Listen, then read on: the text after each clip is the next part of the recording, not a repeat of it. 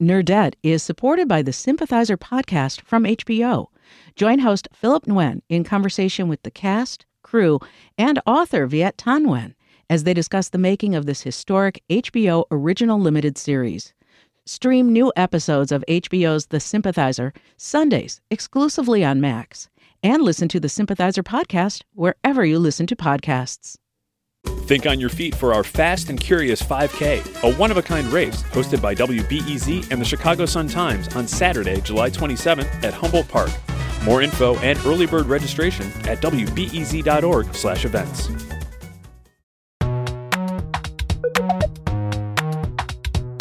From WBEZ Chicago, this is Nerdette. I'm Greta Johnson. We did it. We made it to another weekend, and somehow it is December, which means now is the perfect time to sit back, relax, and reflect on some of the best stuff of the year.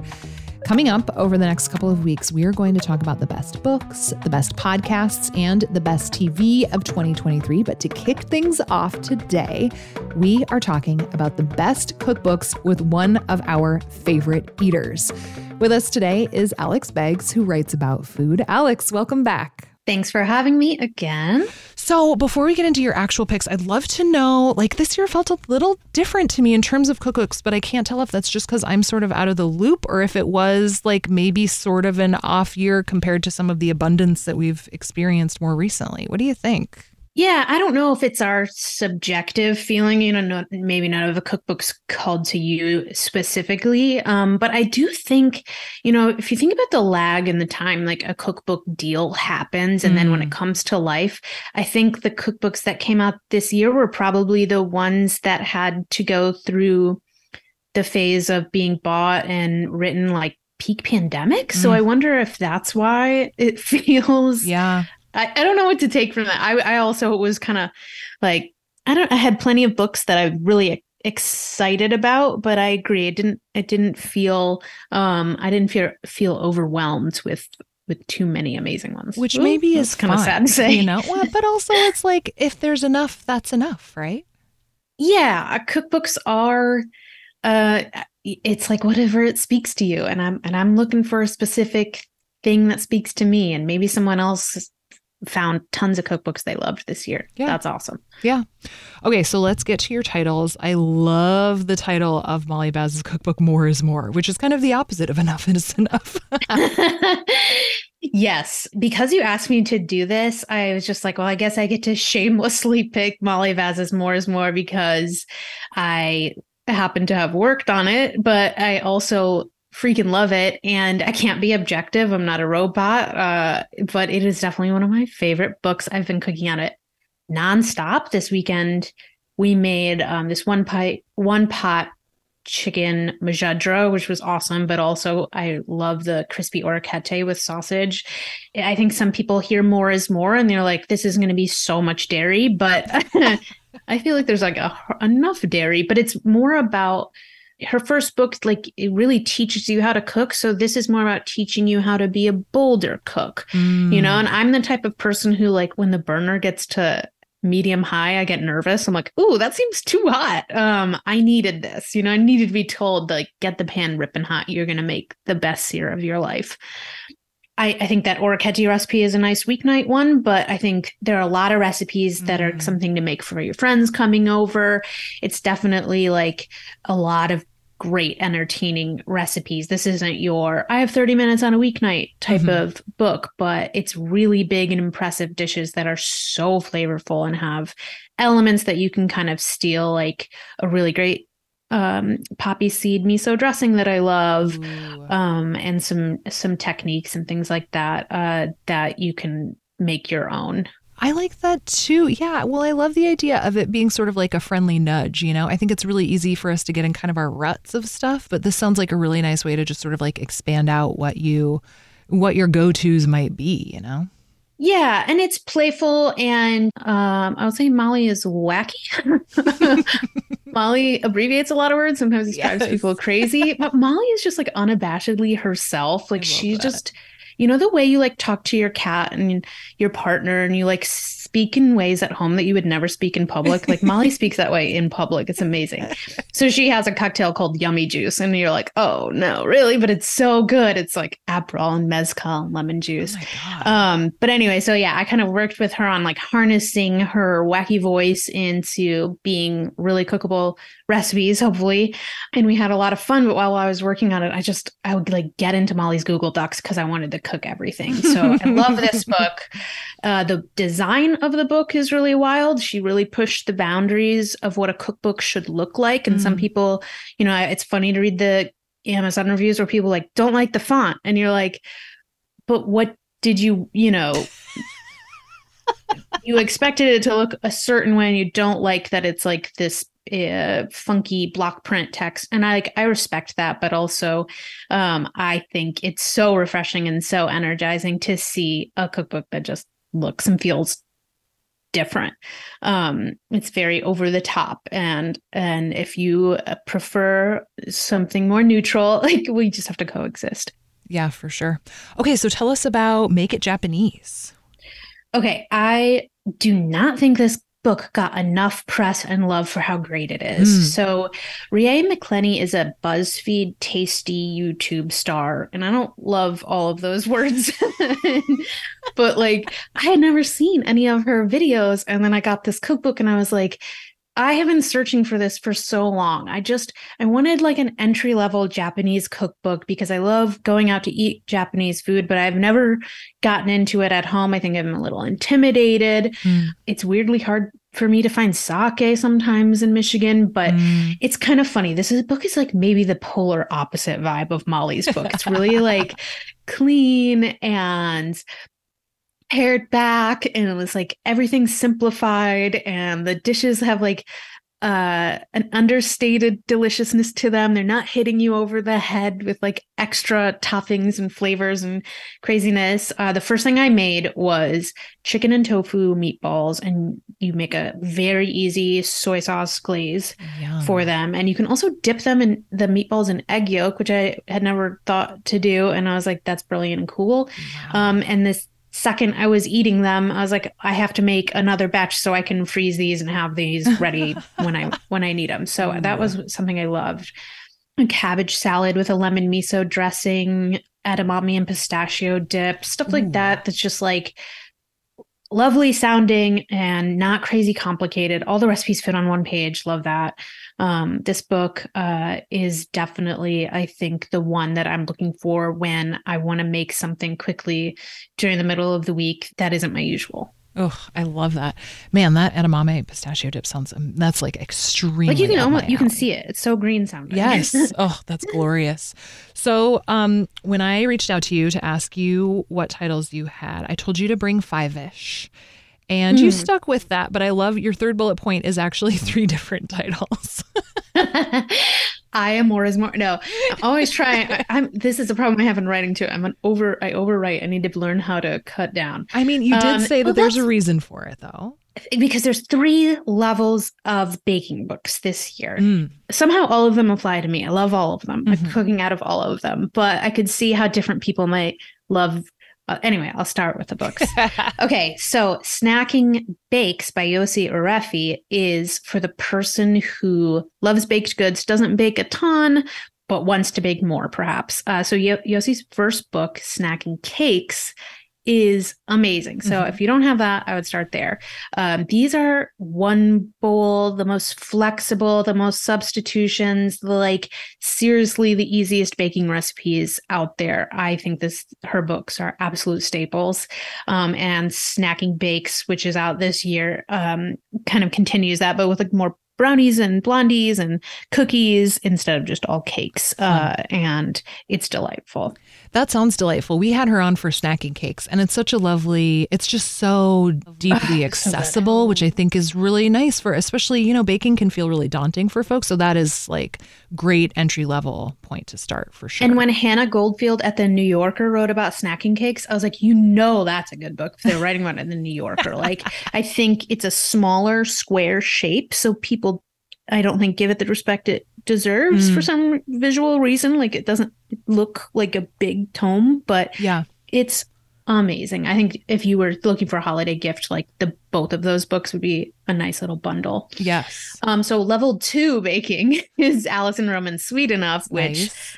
I love. I have cooked the cold carrot cake from that maybe 3 times. I'm about to make the lemon shortbread again today. Yum. I love this book. I think this is for somebody who's like pretty well equipped in their baking, but the way she writes recipes is so easy and accessible, like you said, that it really applies to a lot of bakers. I think it leans pudding kind of texture heavy, which I love. Yes. So I think you have to give it a skim to see if her desserts appeal to you, but it definitely appeals to me. I love that book. For sure. That reminds me of Claire Saffis's last year. I love that pudding is coming back. I think it's great. I love pudding. Oh my God. Let's do a pudding podcast. Just love not having to use my teeth. They're exhausted. Yeah, no, like let's not chew today. And then advanced is Natasha Pickowitz's More Than Cake. Yes. And this is one so I've gone freelance from Bon Appetit, and I used to get every cookbook mailed to me. And I asked the publisher to mail this one to me, and they just didn't, which is fine. But I went out and I was like, I fucking need this. And I bought it. And then a week later, I had to ask my bookstore to order a couple more because I knew I was going to give them as gifts to people I love, because it's just so unexpected, the flavors she puts together. The layer cake chapter is one of a kind. They're like these woven, beautiful tarts. I was like, pudding? Is there pudding in More Than Cake? But there's like a rutabaga loaf. There's a peanut butter cookie with soy sauce in it. I mean, she has a brilliant, unique mind. It's so inspiring. I think you absolutely need to have an expanded pantry and base level of knowing your oven and things to take on her book. But it's endlessly inspiring for me. And there's this one recipe. This is so... I don't think this is like the sexy, coolest, most impressive recipe in the book, but for some reason I keep making it. And it's these cheddar oat cakes. It's like a homemade oaty graham cracker type of thing. And you press oats and shredded cheese onto the top. Yum. And you bake it. And it's like this sort of sweet cracker, and with apples, it's so good. With a cheese plate, it's so good. And they're like, Yum. This is a great party trick. And there's something salty and sweet about them. It's amazing. It's the best homemade cracker I've ever made. But she also has really, really stunning cakes that she can show you how to decorate and make all these different combinations of the soak for the layer cake versus the buttercream and the different frostings. So I think that book is a work of art. That sounds amazing. I always manage to schedule our interviews during lunchtime, and it's always a mistake, Alex, because that sounds amazing. I know. I finished up my oat cakes yesterday, and now I'm like, I wish I had more. Okay, let's take a quick break, and then we are going to talk about my favorite cookbook of the year.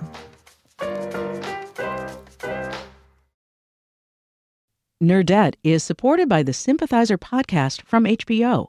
Join host Philip Nguyen in conversation with the cast, crew, and author Viet Thanh Nguyen as they discuss the making of this historic HBO original limited series. Stream new episodes of HBO's The Sympathizer Sundays exclusively on Max, and listen to the Sympathizer podcast wherever you listen to podcasts.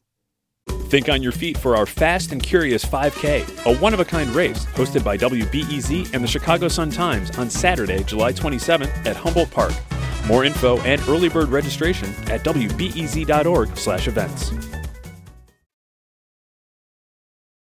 Another one that you brought to us is for sure, it probably is my favorite from the year, and it's from our mutual friend, Abra Behrens. It is her third book, Pulp, which is just gorgeous, and I think kind of an absolute must-have for anyone, don't you? I think so, because Abra's books do something no other cookbook does, period. Yes. They teach you about where your food comes from. And it's just a piece of our country as much as it is great recipe ideas. So throughout the recipes, Pulp is the third in her trio, and it's about cooking with fruit. And grist and roughage, absolute staples, love them, are about cooking with grains and cooking with vegetables. So it's nice to have all three on the shelf together too. They're beautiful. But she intertwines the recipes with profiles of farmers and diagrams of every part of the fruit. And you're going to learn so much about food from this book and people. Molly's book is I think, timeless in that I'll make these recipes forever, but I open it up, I'm like, this feels so modern. This feels so fresh. This is so cool. And Abra's books are, I don't know, I could like see them in like the Library of Congress, you know, like they say so much about where our food comes from. And there's so much I don't know about that. And you read an interview with the plum farmer and then you make an awesome cake. Yeah. Structurally too, Pulp is really smart in that she has these sort of base recipes at the front that then you refer to throughout, like here's the only angel food cake, and then you might come across the angel food cake later but slightly tweaked for one of the fruits. You know, she has like a base cornbread, and I love like in the peach chapter this peach and jalapeno cornbread, and you can kind of like have these things in your back pocket and refer to them all the time, and then also use her recipes as inspiration. I think a cook becomes a better cook from her books. Yes. And she does sweet and savory with each fruit, which is really fun. It's very savory. Yeah, that's where I forgot about that. I think people think fruit, it's going to be a ton of desserts, and what she does is kind of prove you wrong. Yeah, it's just it's like, here is everything you could ever possibly want to do with the fruit. And you're like, oh, thanks, Abra. Yeah. Okay, so what's your last pick? Tender Heart. So I don't know if you know Hetty McKinnon. She writes recipes for the New York Times, among many others. Yes. And she just has a way of writing these vegetable-loving recipes that are really realistic for home cooks. Because, like, I'm sorry, but, like, a lot of traditional food media is made up of professional chefs. Duh, that makes sense. But their recipes are beautiful and impressive and, like, sometimes delusional for a home cook. So she's cooking for her family, so they're extremely family-friendly. The ingredient lists are like there's never sauce and a crispy topping and like a 7-ingredient side salad. Like they are well edited, and she's never let me down. So Tender Heart is all vegetarian, and it's a big book with tons and tons of recipes. I think this is like I went out and bought this one because they didn't send it to me, and my friends come over and then they like turn around and they go buy it too. It's just got so many ideas. You're like, this is the kind of food you want to cook after a long day. There's like a cheesy kale and rice cake baked dish that I feel like is like satisfies your baked pasta craving, but in a totally different way. She's so good with noodles. And if you are looking like for examples before you commit to the book, like she has a lot of awesome noodle recipes out there on the internet.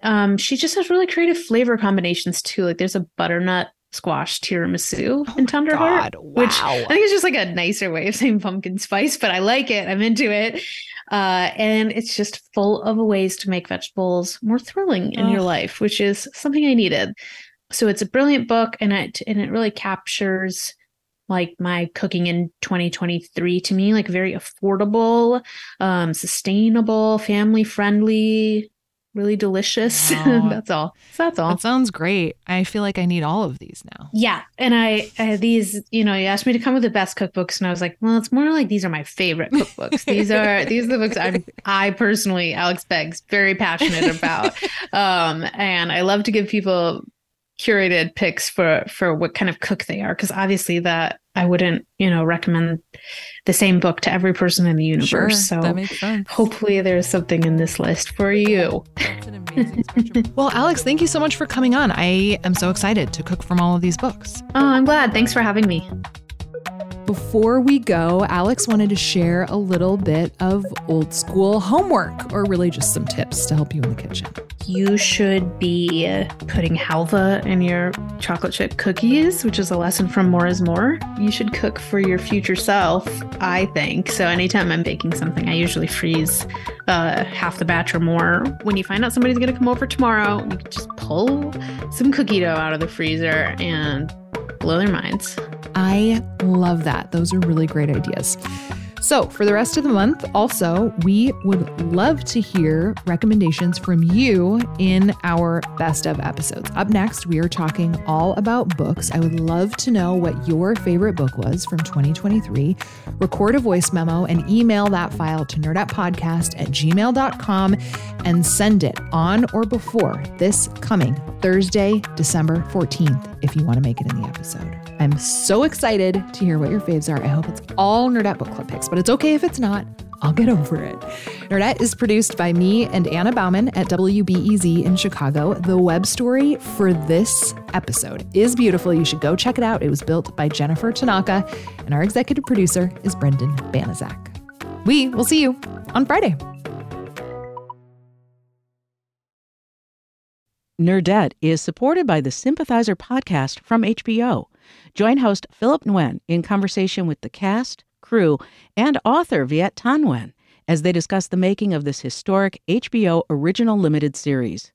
Stream new episodes of HBO's The Sympathizer Sundays exclusively on Max, and listen to the Sympathizer podcast wherever you listen to podcasts.